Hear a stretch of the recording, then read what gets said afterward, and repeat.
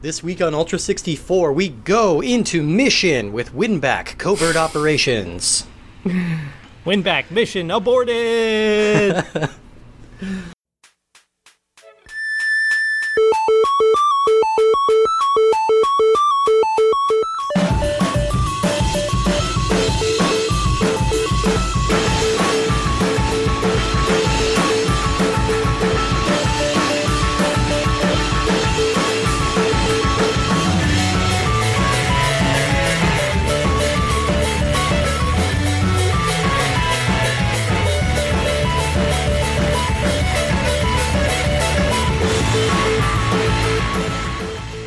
Winback, sexy spy theme to Winback. That's right.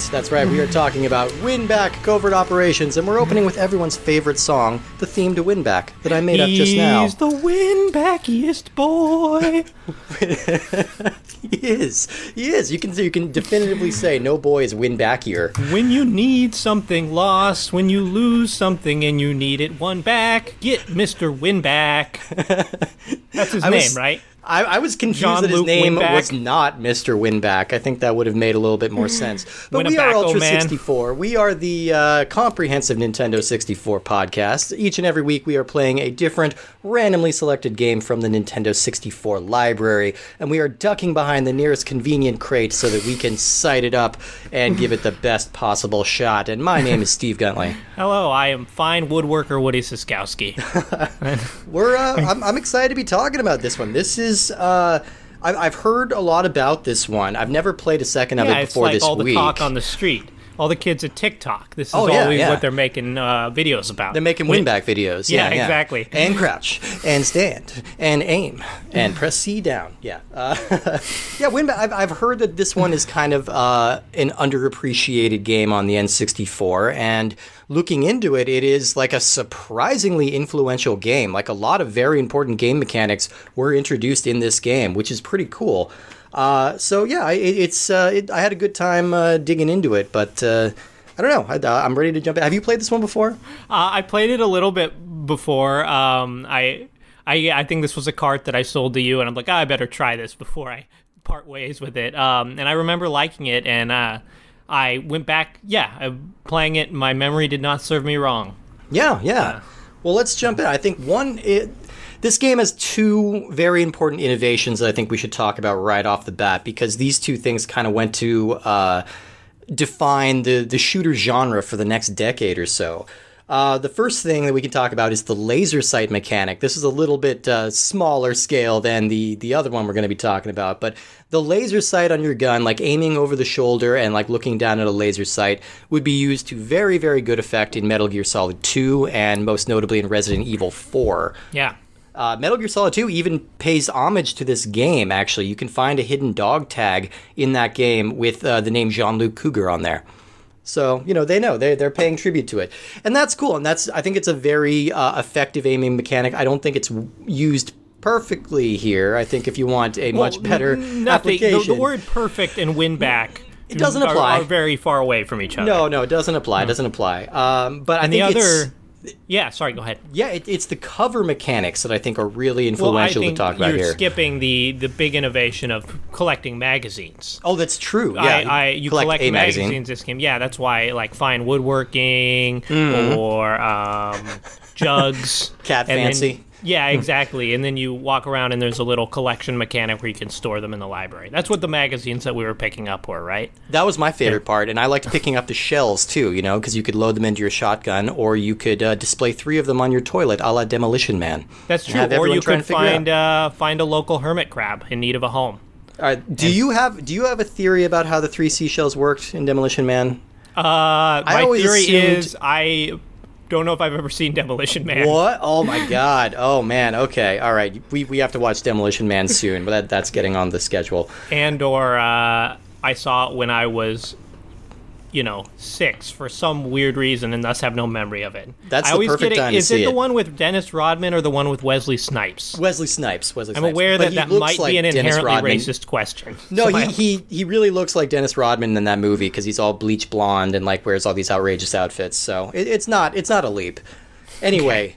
Let's talk about the other important thing they introduced here in Winback, and that is cover Wingback. mechanics. Wingback, the shoe game. Oh, that's a wing tip. Never Yeah. mind. I know nothing. Well, it's if you wear your wingtips backwards. That is painful. That is painful. It really hurts. So, Winback is generally considered the first game to make use of an active cover system. So, you can see similar ideas that have been used all the way back in arcade games like Gunfight in 1975. And I've seen some wise asses on the internet say, well, Space Invaders had a cover system. Yeah, whatever. It had a shield you could shoot through. All right, let's calm down. And we've also seen rudimentary versions of this in a game that we played recently, Flashback, and Blackthorn, the Blizzard kind of version of the cinematic platformer. The stop and pop kind of shooting mechanics more than run and gun. The other game that I wanna call out, because this is sort of a different type of game, but this was what Winback reminded me the most of, was Time Crisis, which Absolutely. was the arcade game that came out in '95. So that would have been a little pre-Winback. That's how we always identify it, is pre-Winback and post-Winback. I just Crisis. really like the name Winback, so I'm going to be saying it a lot. Oh, that's okay. That's okay. Let's boost up that SEO on there. But Because everyone's Googling Winback all the time. if they're not, they should be. Because, what the fuck is Winback? Time Crisis may be the arcade game I've played the most. Time Crisis is so good. The one I've spent the most money on, and the one I know the best, arguably, at this point. Did you beat Time Crisis in the arcade? Oh, hell yes, absolutely. Yeah, nice. Yeah, it's fantastic. I never get tired of playing Time Crisis. So satisfying. And that did have kind of a cover mechanic sort of thing like this, where you press on the pedal to jump out of cover, and then you release the pedal to drop back under. But that's not quite the same thing as what Winback is doing here. The difference here is this introduced kind of what we think of as modern cover mechanics. Yes, I think yes. the big difference here is that there's more emphasis on stopping and aiming and planning out your route than there is on just charging through. Your character is usually a little more susceptible to damage, so you'll die easier if you're not in cover. Lightly kicked me in the stomach, and it took like a third of my health. Yeah, exactly. You're a delicate little flower boy named Jean-Luc. I mean, you have to be very careful.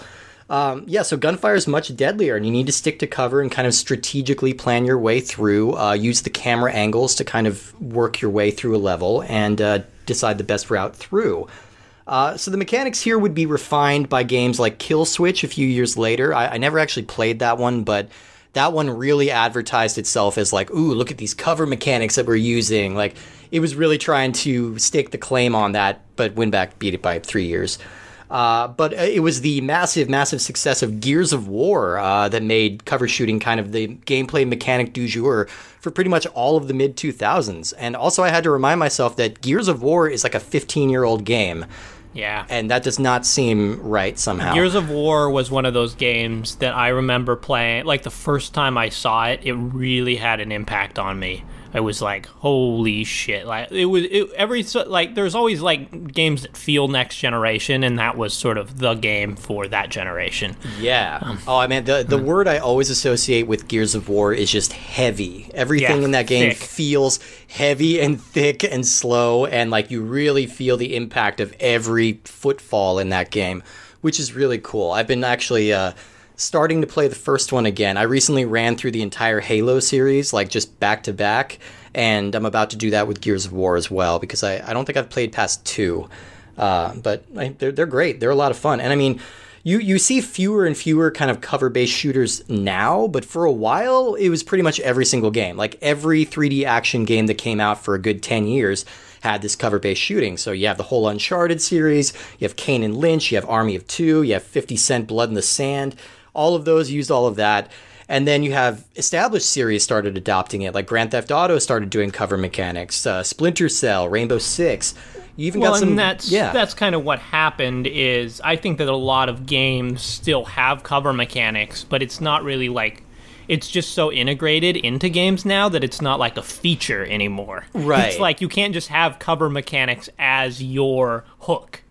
That's just not enough. That's kind of crazy. It reminds me almost of the big innovation of Halo, I think, was the regenerating life system, so that you're not always running around looking for health packs. And now we don't even consider that a feature. That's pretty much every game plays like that. You can regenerate your health for a little bit. So it's crazy that we get to talk about a game that introduces something that becomes foundational like that. And that it appeared on the N64, and it really doesn't get a lot of credit. No, this game feels very different than almost anything like the N64. This game feels like a very middling PS2 game. Which it wound up being. Yes, exactly. Because they tried to port an N64 game to PS2. Yeah, because like the camera is sort of really close in on your character. Like, I feel like I really associate most N64 with like a zoomed out camera, platforming, and very like free movement, like in Banjo-Kazooie or something like that, where you're sort of taking in the grandeur of the world. Whereas I sort of associate very close in corridors. Yeah, and more cinematic cameras with something like the PS1 or PS2, and this game has that feel. I mean, controlling Jean-Luc kind of felt like you're piloting the mech in Blast Corps, you know? Like, you feel so big and substantial in this game. And, like, you're right. I think even, like, Mario is a tiny little figure. Banjo-Kazooie, they're a tiny little figure. You could probably stack, like, 4 Banjos on top of each other and get one Jean-Luc. So it feels like human proportions, and it's telling this kind of compelling action movie story. Let's jump into some details about Winback here. Winback Covert Operations was released September 23rd, 1999, developed by Omega Force and published by Koei, and it was also released on the PS2 and later re-released on the PS Network. I will say that I think Winback Omega Force would have been a better name than Winback Covert Ops. I agree, actually. And the title over in Australia and the UK is Operation Winback, which is almost a little better, too. Yeah, I just wish... I have a problem with Covert Ops in general, because I know that was the style at the time, because this would have been a little bit after Metal Gear Solid. Yeah. Are you leaving the room? Oh, no. Okay. Sorry, I heard you trailing off. Sorry. But this game is not Covert Ops. Like, the actual covertness is very questionable. And like the second level, I picked up a silenced pistol, which seemed to do nothing aside from change the sound of the pistol. Yeah. The stealth elements here aren't really. Yeah, we'll talk about the stealth in a second. So like we said, there is a PS2 port that came out 2 years after this, which is kind of rare. I can't think of any other Nintendo 64 game that got ported to PS2. That came out in 2001. It had some upgraded visuals and a multiplayer challenge mode, like with bots, so you can play single-player multiplayer. But otherwise, they're pretty similar. And it has voice acting as well. Oh, it does? Okay, which I think is something that this game really wants. I think it wants. I think, again, it was probably wise that they didn't try to cram it in here. It probably would have made other things work worse, but I get it. Let's talk about Omega Force, because that's just the coolest name for a video game company ever. Omega Force is a subsidiary of Koei, and they've been working with the company since 1996. Winback is actually their third game following the PS1 adventure game Enigma, and there was a fighting game called Destriga. Today, the company is dedicated solely to the Dynasty Warriors series and its many spin-offs. Many spin-offs. Which includes 9 main games, Dynasty Warriors Gundam, Samurai Warriors, Warriors Orochi, Hyrule Warriors, and Fire Emblem Warriors. Those games are very fun. I find they cannot keep my attention for more than a level or two, because you really do get the gist of it pretty quickly. There's something very, very satisfying about having a ludicrously sized sword and chopping down like literally 30 guys in one swing. That can be really fun to do, but that's as deep as the game gets. I do kind of see a little thread like between Winback and those games, just in terms of like those games are built upon, all right, we got a good premise, let's just toss it in the same, like sort of repeating levels over and over. Yeah. And that's basically what Winback has. They're like, okay, we figured out like what this game is, and let's just make 30 levels out of it. Exactly. This is also our first chance to talk about Koei. So that company has been around since the late 1970s, and they have a very, very specific niche, and that is Japanese military history. They started on the NES developing strategy RPG series like Romance of the Three Kingdoms, L'Empereur, and Genghis Khan. I can't pronounce French words. Before moving on to titles like Nobunaga's Ambition, Kessen, and Pacific Theater of Operation. WinBack is kind of the company's first real attempt to break away from strategy games. I'm sure these people existed, but I bet there were weird people, and I apologize, listeners, if you're one of these people, but, write in and let us know. Are there people who, played a bunch of simulation games on the Super Nintendo? I don't know. Or, on the NES. There was Romance of the Three Kingdoms on NES, and that just seems like a hellish existence. I haven't played. Weirdly, I own that game. I haven't played it. I've never played any of the games in that series.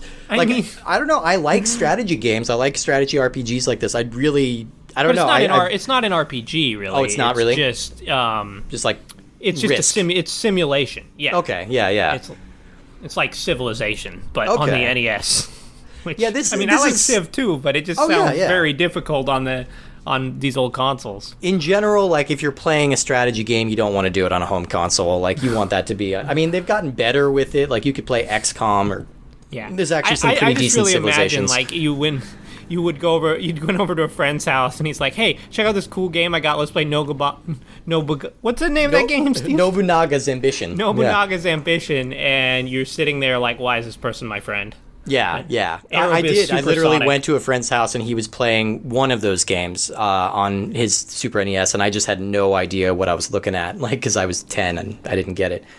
So around this was kind of the company's big attempt to break away from those style of games, and around this same time they released Dynasty Warriors, which would kind of become their meal ticket from then on. In 2009, the company merged with Tecmo, so now the company is called Koei Tecmo.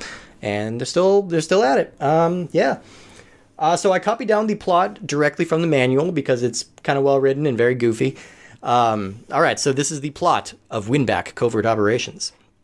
The heavens blaze. Okay, I'm not going to do that voice the whole time.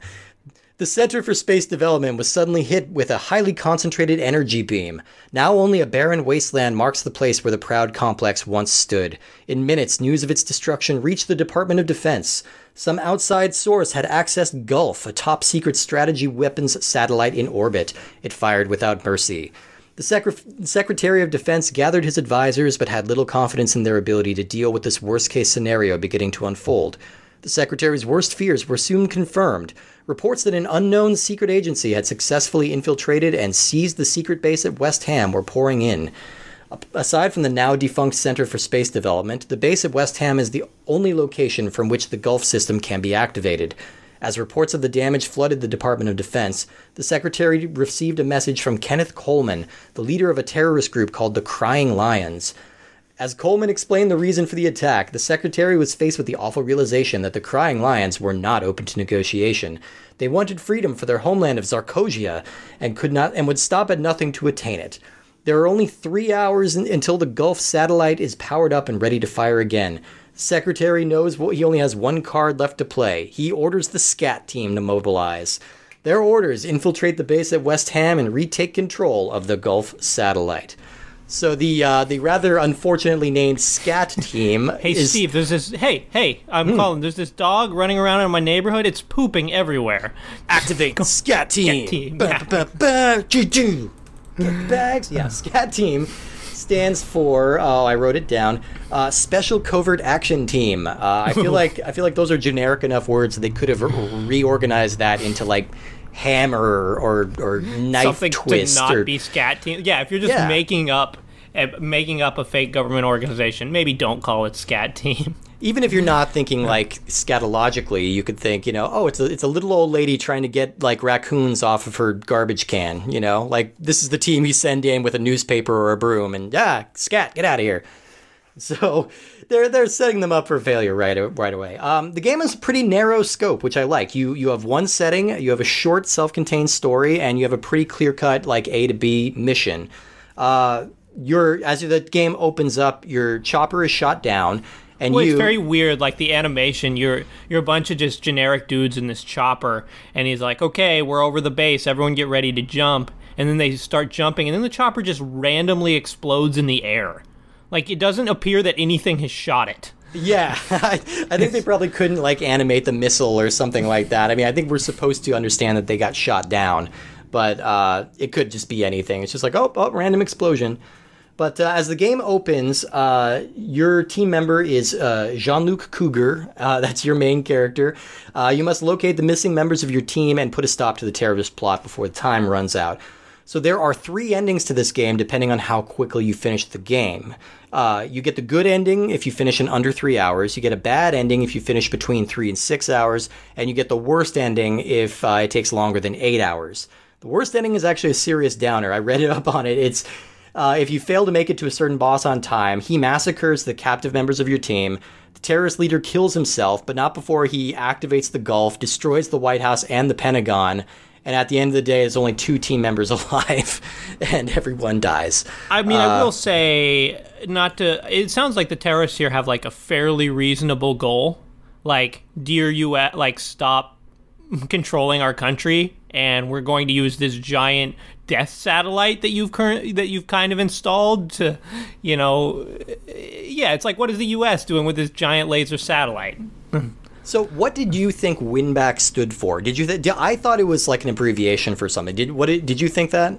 No, I guess I knew. For some reason, I feel like I knew the story of this game well enough that I feel like it enunciated very clearly. Like, it's the U.S. satellite, and it's been taken over, so now you got to win it back. Yeah, that's literally what it is. You lost something, you have to win it back. But like, I think maybe the fact that it also makes it sound like the U.S. president was like gambling with he's like, okay, I got 2 kings in my hand. I can win this. I'm gonna throw in the U.S. death satellite, and then the other guy's like royal flush, and then he's like, shit.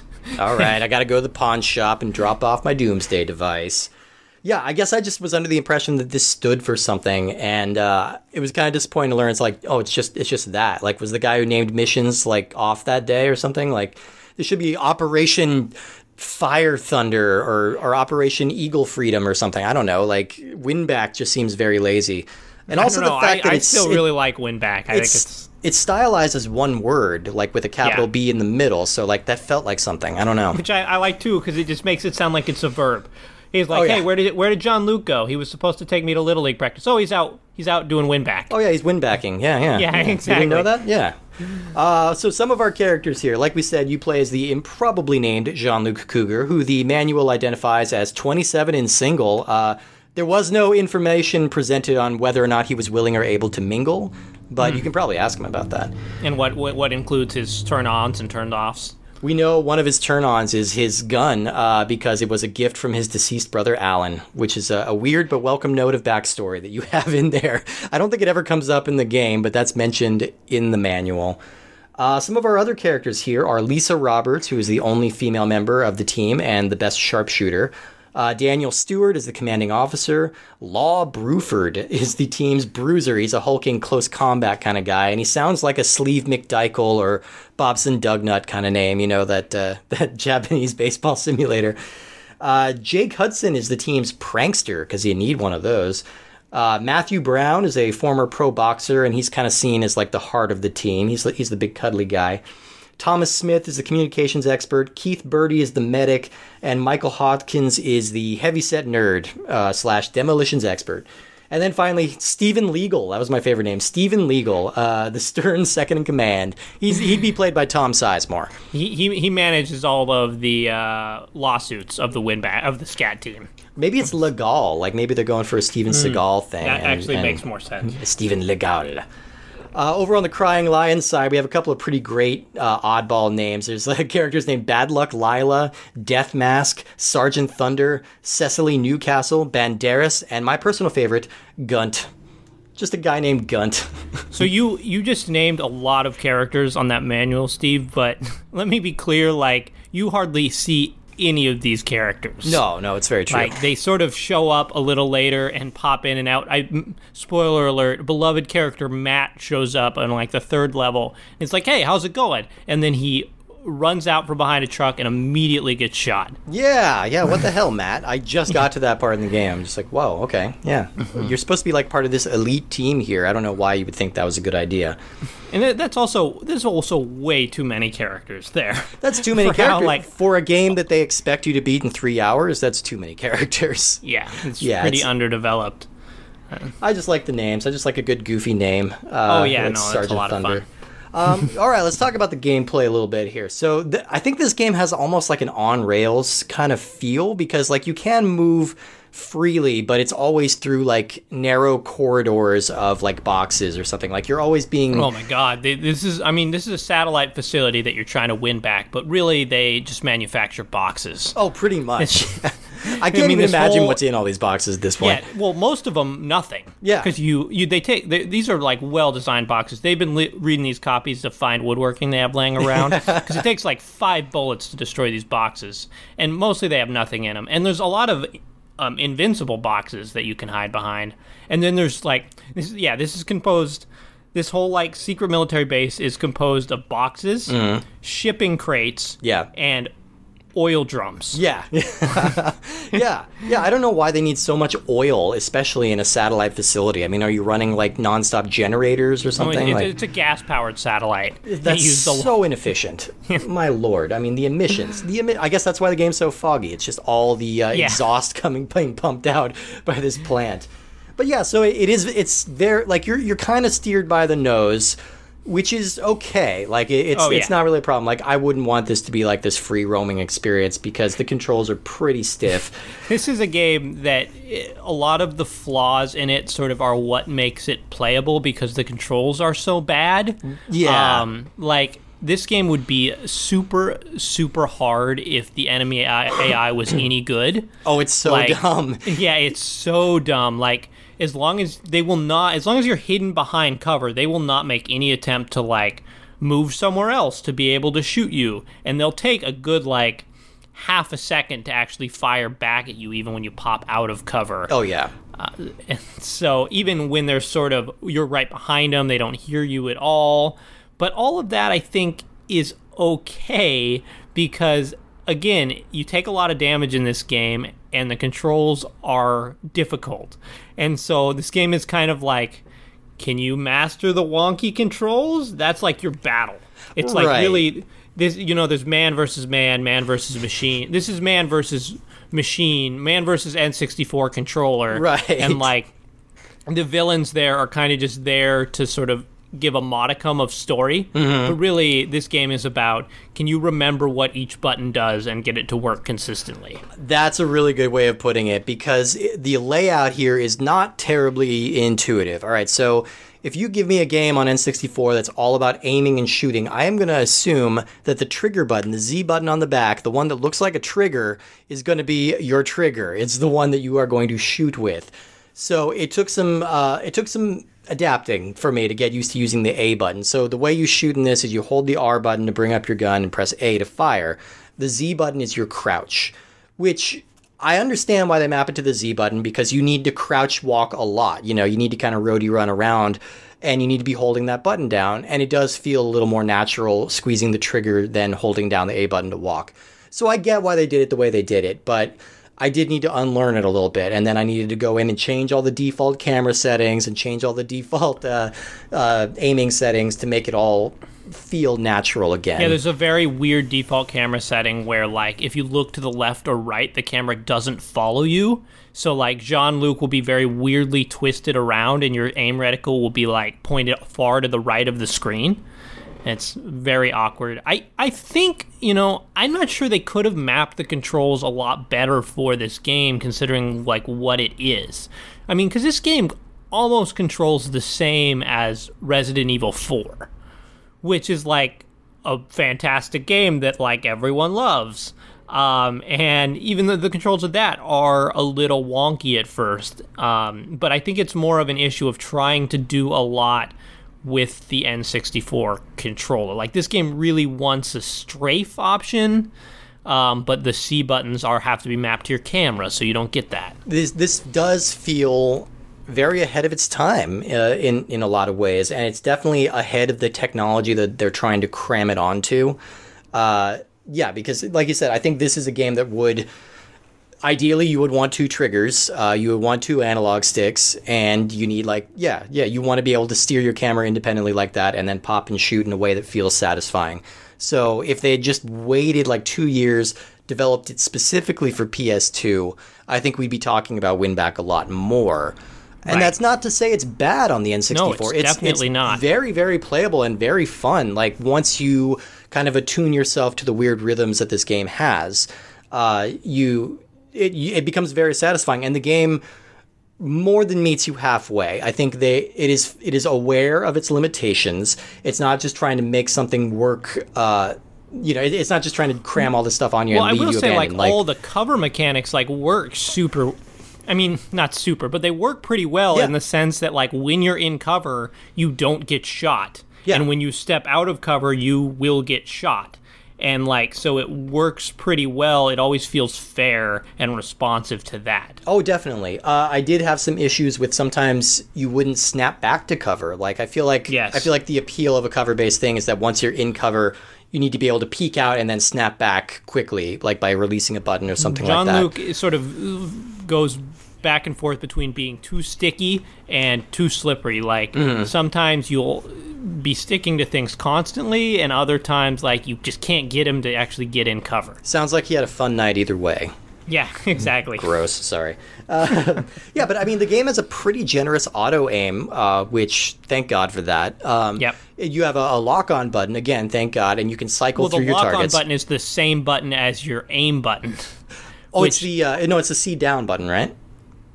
But mostly when you hold R to aim, it will lock on for you. Oh yeah, if you're within the right vicinity too. And thank God, because manual aiming is a pain in the ass with this analog stick. The only time I would ever really try it is if there was someone that was out of range of me. Mm-hmm. I could see them out of range of the lock on. Yeah, they're just barely out of sight, and I don't need to be hiding under cover to take my time and really sight it up. And it can be satisfying manually aiming because you can drop someone in one shot rather than 5. Right. I think it's a good balance because the auto aim is super generous, but it kind of auto aims towards someone's chest. And so if they're standing next to very tall cover, the auto aim won't hit them consistently. And so you just kind of raise your laser sight up a couple inches and then you can get that headshot. So I think it's a good balance of the auto aim going right to where you need to be, but then giving you a little manual aim to get that one hit kill or peek right out over the cover. Yeah, but it should be noted that the N64 in no way is built for this level of precision. For quick thinking, being on your feet and having to manually aim at someone's head, don't even try. Stick with the auto aim. You're going to be much happier and you will live much longer in Winback. So some of the cover can be destroyed. Usually the white crates can be destroyed, so you don't want to hide behind those too long. And sometimes they'll have items inside like a magazine or a medical kit. I like that they're very specific. It is a magazine. It's not magazine. I don't know. And to be clear, the magazines, as much as I would like to have them fun articles and content for you to catch up on, they are ammunition for. You have 3 different guns in this game. Your default gun is a pistol, which has infinite ammo, as pistols do. Yes, they do. Yeah, as everyone knows. Yeah, exactly. You have a machine gun, which is what you pick up magazines for, which sort of has slightly longer range than your pistol. And then you have a shotgun, which shoots at a wider berth. And slightly later, you get a couple.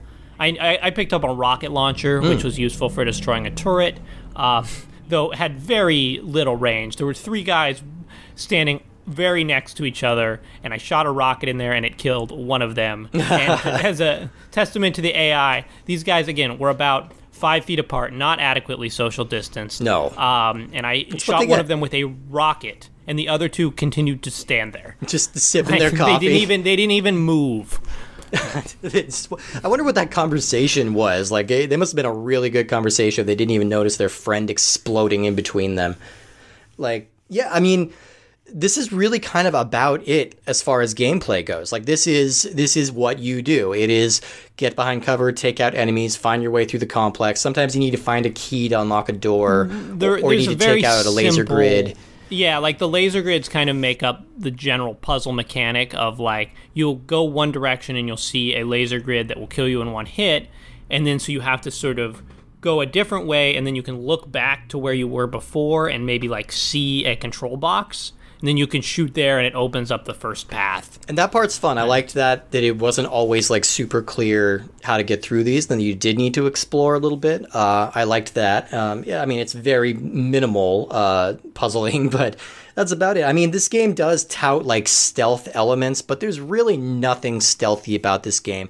I think you can get a damage bonus if you shoot someone without them seeing you, but no matter what you use, it's going to attract the attention of their buddies, and it's going to draw you into a firefight. So calling Unless it a you use stealth the rocket anything, launcher, apparently. unless you use the stealth rocket launcher, the silenced rocket launcher to take out enemies. Yeah, so there's really no stealth element of it to speak of. I think really the marketers of this game were trying to play up the similarities to Metal Gear Solid, which was like the biggest, coolest game at the time. And this is trying to cop some of those vibes, I think. You know, you've got sleek, futuristic cyber spies and doing all that nonsense. And here's what I'm gonna say, and this might be controversial. I think that this game is more fun to play than Metal Gear Solid. Like, okay, yeah. The original Metal Gear Solid is frustrating and often not intuitive in what it makes you do. It's just kind of avoid the cone of someone walking around and then go on a bunch of fetch quests. And like the gunplay, you're kind of just shooting blindly, whereas this game really does feel kind of next generation in its immersion. Like you really feel much closer to John Luke in this game than you do to Solid Snake in Metal Gear, at least from like the way the camera is positioned and things like that.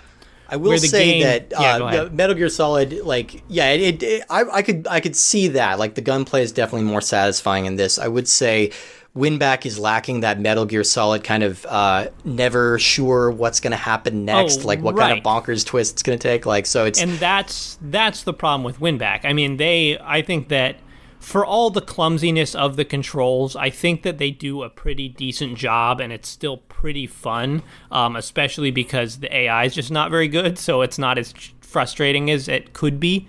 But the story and the presentation is just not up to snuff. Like if this game, all these Super Mario ROM hackers out there, get on Winback ROM hacks. That's what I want to see, because I really like the gameplay here, but it kind of falters in almost every other regard. Like the environments are so boring because they're just composed of just a ton of boxes, and then eventually you get into the exciting office building.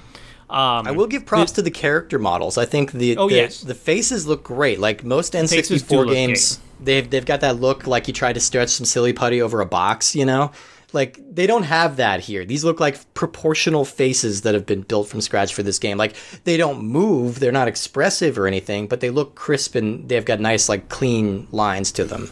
Yeah, but the environments are super bland. The music is kind of thumping and exciting, but it also just gets very irritating pretty quickly. Yeah, it's going for generic 2000s action movie vibe, which it accomplishes. And I do like that the music picks up in urgency as you lose health. Like, that's a nice little touch that they add in there. It's a little annoying, though, because you'll be running around looking for a med kit, and the music's just fast thumping. Oh, that's what it's got to do. It's got to stress you out, you know? Yeah, you well, mission accomplished. I never figured out how to use the C4. Is that something you have to do specifically? Like you use the control pad to lay C4, and then you press down to blow it up. I don't think you need it very early on in the game, but maybe later it comes in more useful. I guess what I'm saying is, I think if you took the gameplay of Winback and combined it with sort of the presentation and style and character of Metal Gear Solid, you would have like a Stone Cold classic. Yeah, You'd have one of the best games on the system. I would say blend it more with something like Splinter Cell, where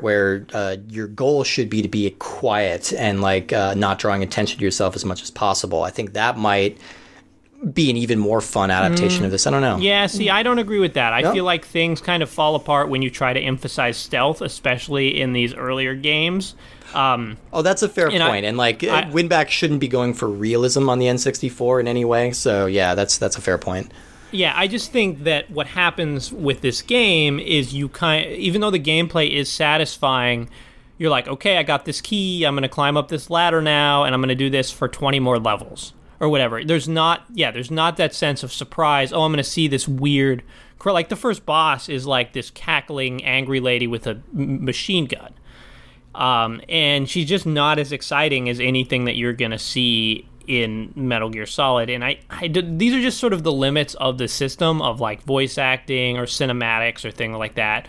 But it is kind of a shame because the cover mechanics are so well. I guess I just wanted this game on PlayStation. I think, it's a horrible thing to say on an N64 podcast, but yeah, this should have been a PlayStation game. I think they could have achieved the cinematic levels that they were shooting for here. I think they would have had a more responsive controller. I think it would have been much better suited. I agree with you on that.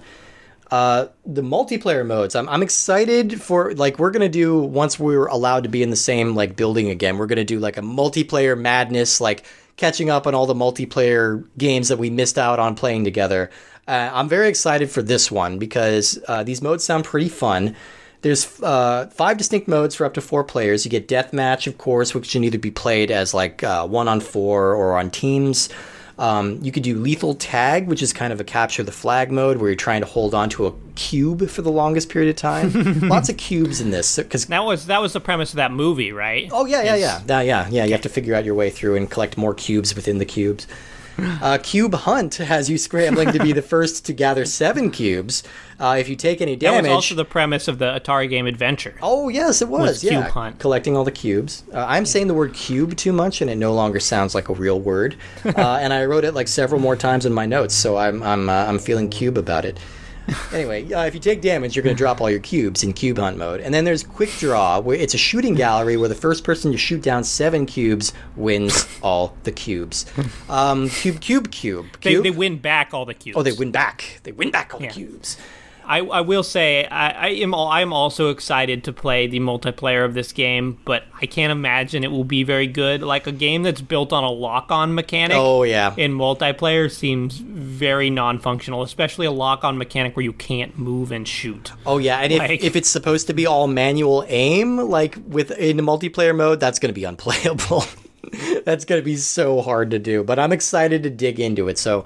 Tune in later for that episode. The single player here is like plenty robust. I didn't even know this game had a multiplayer mode. No. So I was excited to see that, and I'll be excited to try it later. But I don't think you're getting shortchanged at just the single player content. I mean, if I had to make a prediction about this right now, it's probably going to fall into the Star Fox camp of like great idea, pretty boring execution, or just like a game that isn't conducive to multiplayer. But you never know.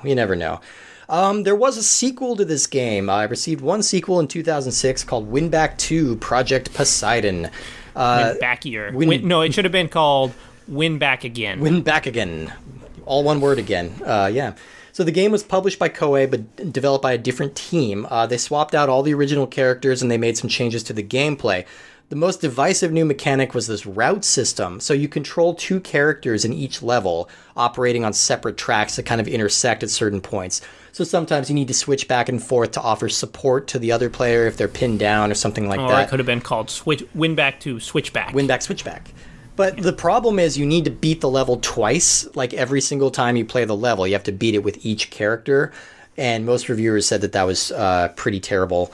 And, in addition to the AI didn't really advance much since this first one. They were still pretty dumb and just kind of sat around waiting to get shot. So the game did not sell very well, and the series has basically been dead in the water ever since. But there was a 2012 PSN re-release of the original game. So, it keeps hope alive for some people. I kind of don't think we're going to see Winback ever again. The thing is, there's just no need to. Like, Winback has served its purpose. Like, this game has...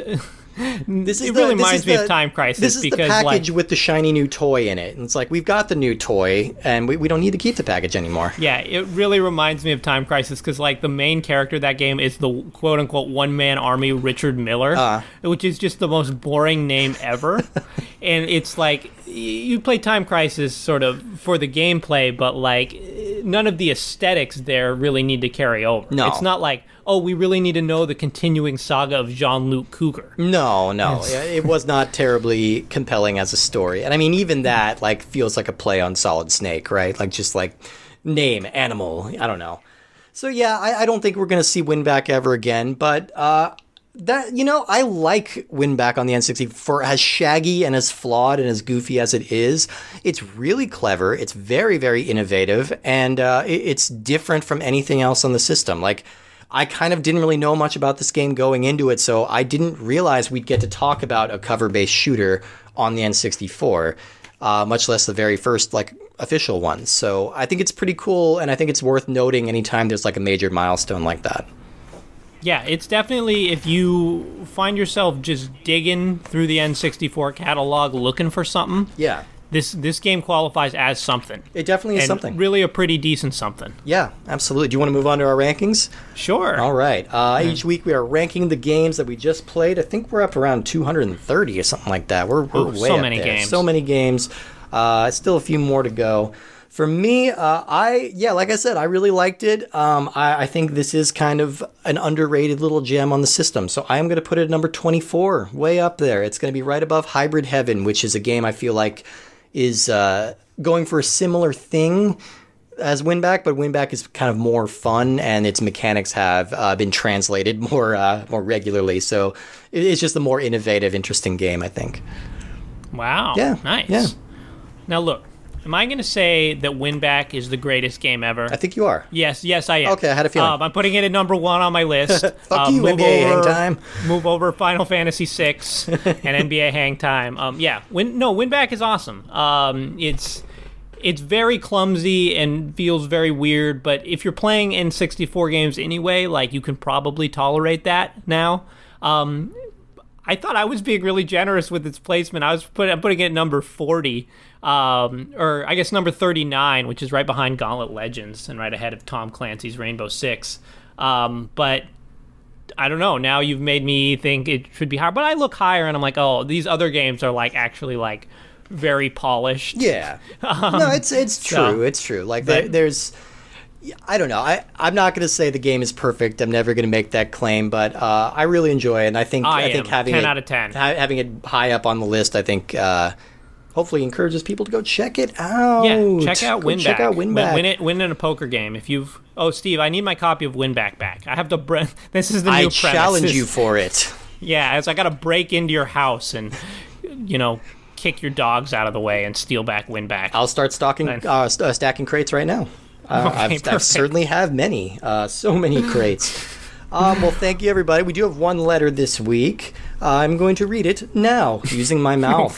Great. Brilliant segue. Thank you. I'm really good at that. Hey, guys. Not sure if this quite counts as a design. Oh, sorry. I guess I should reference that this is in reference to a challenge we put out to people a couple weeks ago to talk about games with massive design flaws that you still understand. This is in reference to Jet Force Gemini, a game with massive design flaws. Yeah. Also, side note, I feel like we might have actually ruined that game for some people.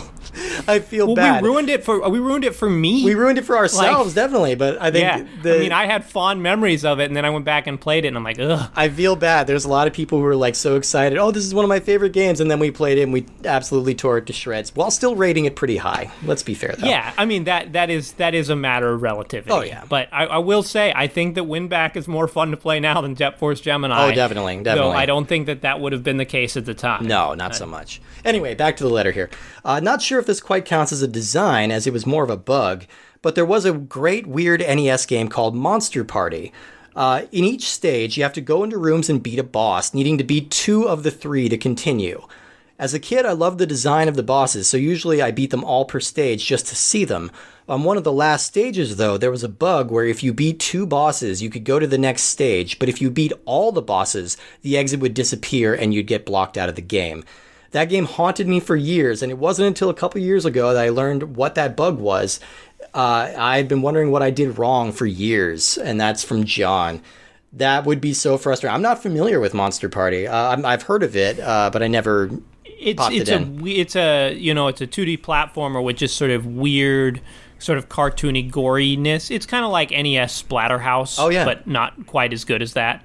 But that sounds tremendously frustrating to be in that situation. I mean, definitely in the pre-internet days where it was just a mystery as to why you couldn't get to that last level, especially considering you were doing more of the game and the game was punishing you for it. Yeah, that's a bizarre. It's a bizarre choice to have to fight 2 out of 3 bosses at the end. Like, that's a weird level. That's a weird design. I don't know why you would need to do 2 out of 3. That's kind of cool in an NES game. Like, that would be a very weird choice in, like, a longer game now. Mm-hmm. But, like, a platformer where you can they have more bosses than you need and you can pick through them. Yeah. It's kind of cool just because it encourages replaying the game. Oh, I suppose so. Yeah, if it does anything different, like if you beat certain bosses. I don't know. I want to look into that game because that sounds weird. And I'm into weird stuff.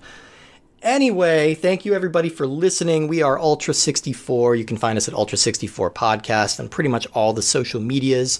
We have a Patreon. That's at patreon.com/Ultra64Pod. We've got so much stuff on there right now.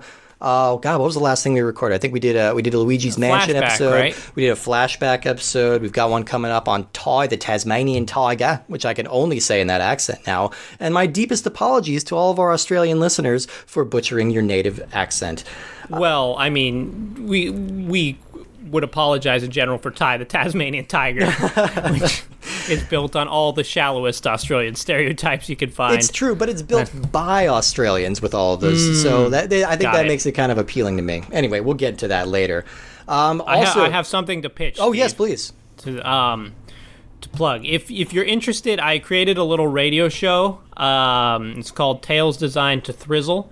It's based on the comic book series by Michael Kupperman.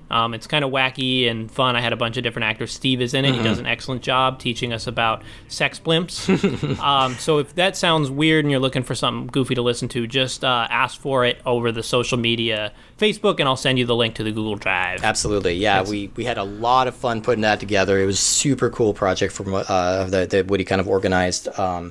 Another cool project that Woody organized is Jest Friends. That's our podcast where we were reading through all of Infinite Jest by David Foster Wallace. And that podcast just ended. We just experienced what it's like to end a podcast. That's crazy. Yeah, we weren't very good at it. But hopefully when we finish all of finish all the N64 games, we'll have used those skills. Yeah, I'm hoping so. Yeah, so we check that out. There's 20 episodes total of that podcast. It was super fun to do, and we got to read a very long and difficult book in the process. Yeah, I don't know. You might be overhyping the amount of fun that we had. Everything's fun in retrospect. It's true, but you'll have fun listening to it is the point. Yes. And you'll have fun listening to our show next week because we are talking about 2 games that I know a lot of people have been very excited about. Mystical Ninja, starring Goemon, and its sequel, Goemon's Great Adventure. If all works out... Goemon to the Pokemon, go to the polls. Goemon to the polls. Goemon go. Yeah, that's our next one. Hopefully we'll have some cool guests on that one. Hint, hint, should be fun. Yeah, I'm excited to dig into these because these have been heavily requested, and I really know very little about this series at all, so I'm excited to dig into it. You fight with a pipe. This I know. You fight with a pipe? Okay, like Streets of Rage? Exactly like Streets of Rage. Also, by the way... Can we play Streets of Rage 4 for this podcast? Oh my God. That game looks sweet. I'm playing it right now. It is amazing. Is it as sweet as it looks? It's like immediately one of my favorite new beat-em-ups. Like it plays so great. Yeah, check out Streets of Rage 4. It's free on Game Pass right now. Yes. Anyway, that's a minor plug for Streets of Rage 4. But check in next week for Mystical Ninja starring Goemon and Goemon's Great Adventure. Win back. Mission aborted. Bye.